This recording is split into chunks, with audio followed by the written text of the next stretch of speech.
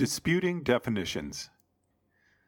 I have watched more than one conversation, even conversations supposedly about cognitive science, go the route of disputing over definitions.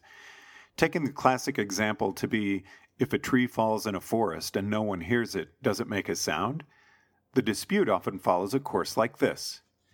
If a tree falls in the forest and no one hears it, does it make a sound? Albert. Of course it does. What kind of a silly question is that? Every time I've listened to a tree fall, it made a sound. So I'll guess that other trees falling also make sounds. I don't believe the world changes around when I'm not looking. Barry. Wait a minute. If no one hears it, how can it be a sound? In this example, Barry is arguing with Albert because of a genuinely different intuition about what constitutes a sound. But there's more than one way the standard dispute can start.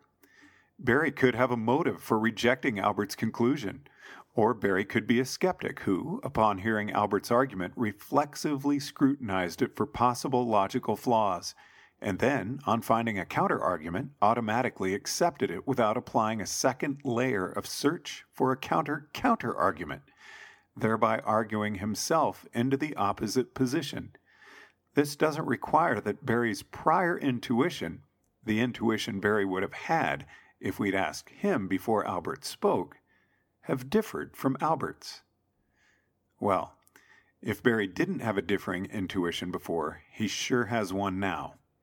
Albert. What do you mean there's no sound? The tree's roots snap, the trunk comes crashing down and hits the ground. This generates vibrations that travel through the ground and the air.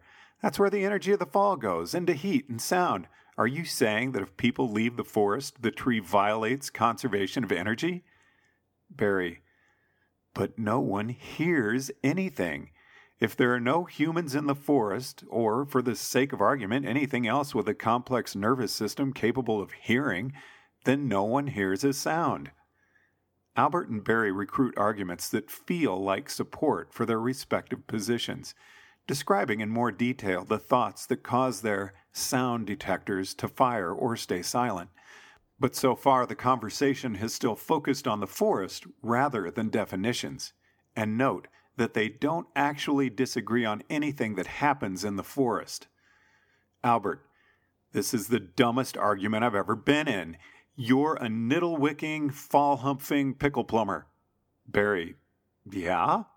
Well, you look like your face caught on fire and someone put it out with a shovel. Insult has been proffered and accepted. Now, neither party can back down without losing face.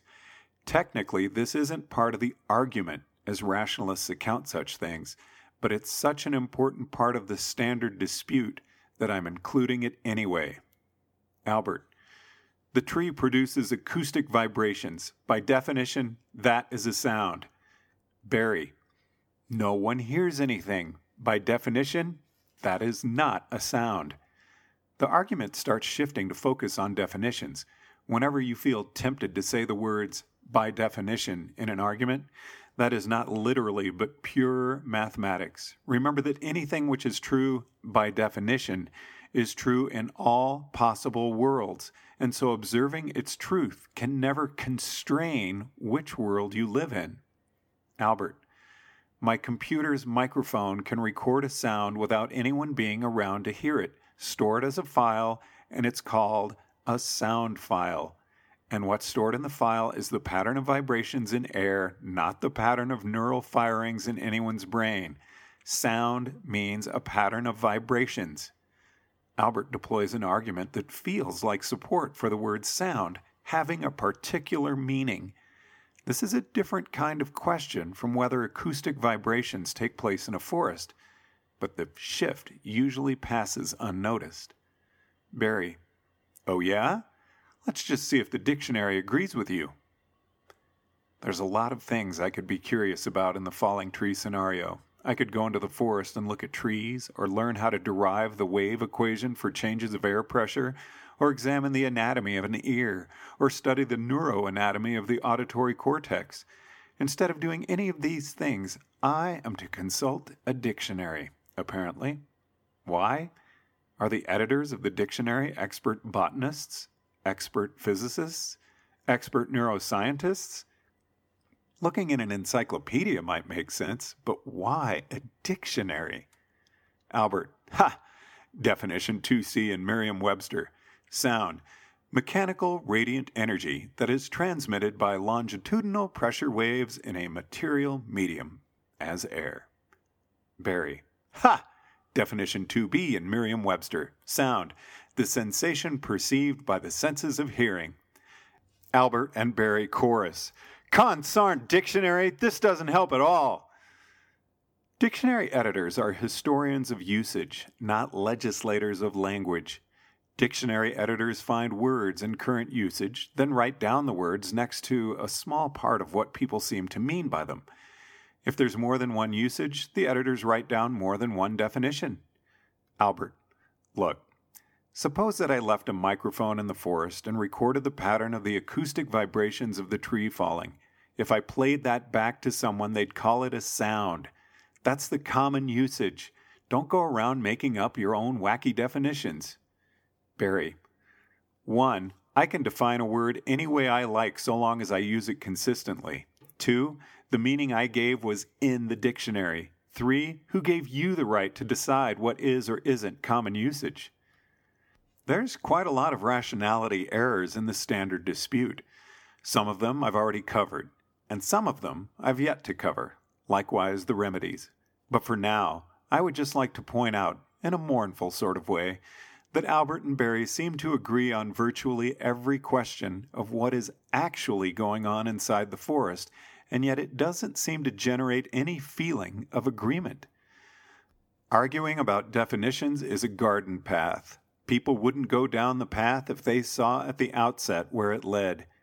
If you asked Albert, Barry, why he's still arguing, he'd probably say something like, Barry, Albert, is trying to sneak in his own definition of sound, the scurvy scoundrel, to support his ridiculous point, and I'm here to defend the standard definition. But suppose I went back in time to before the start of the argument. Eliezer appears from nowhere in a peculiar conveyance that looks just like the time machine from the original The Time Machine movie.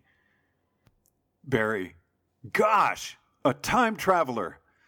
Eliezer, I am a traveler from the future. Hear my words. I have traveled far into the past, around 15 minutes. Albert, 15 minutes? Eliezer, to bring you this message. There is a pause of mixed confusion and expectancy.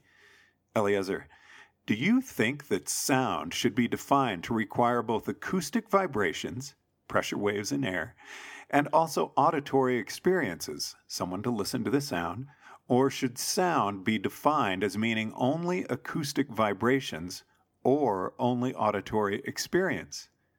Barry, you went back in time to ask us that? Eliezer, my purposes are my own. Answer. Albert, well, I don't see why it would matter. You can pick any definition so long as you use it consistently.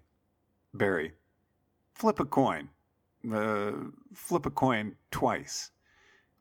Eliezer, personally, I'd say that if the issue arises, both sides should switch to describing the event in unambiguous lower-level constituents like acoustic vibrations or auditory experiences.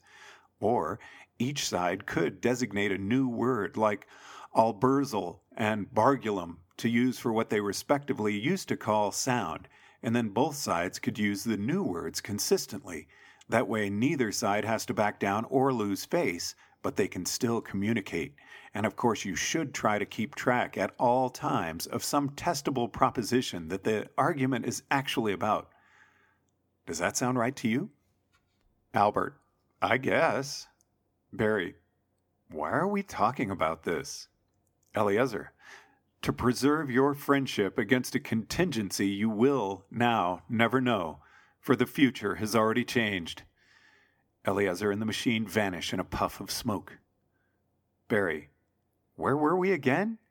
Albert, oh yeah, if a tree falls in the forest and no one hears it, does it make a sound? Barry, it makes an alberzle but not a bargulum. What's the next question? This remedy doesn't destroy every dispute over categorizations, but it destroys a substantial fraction.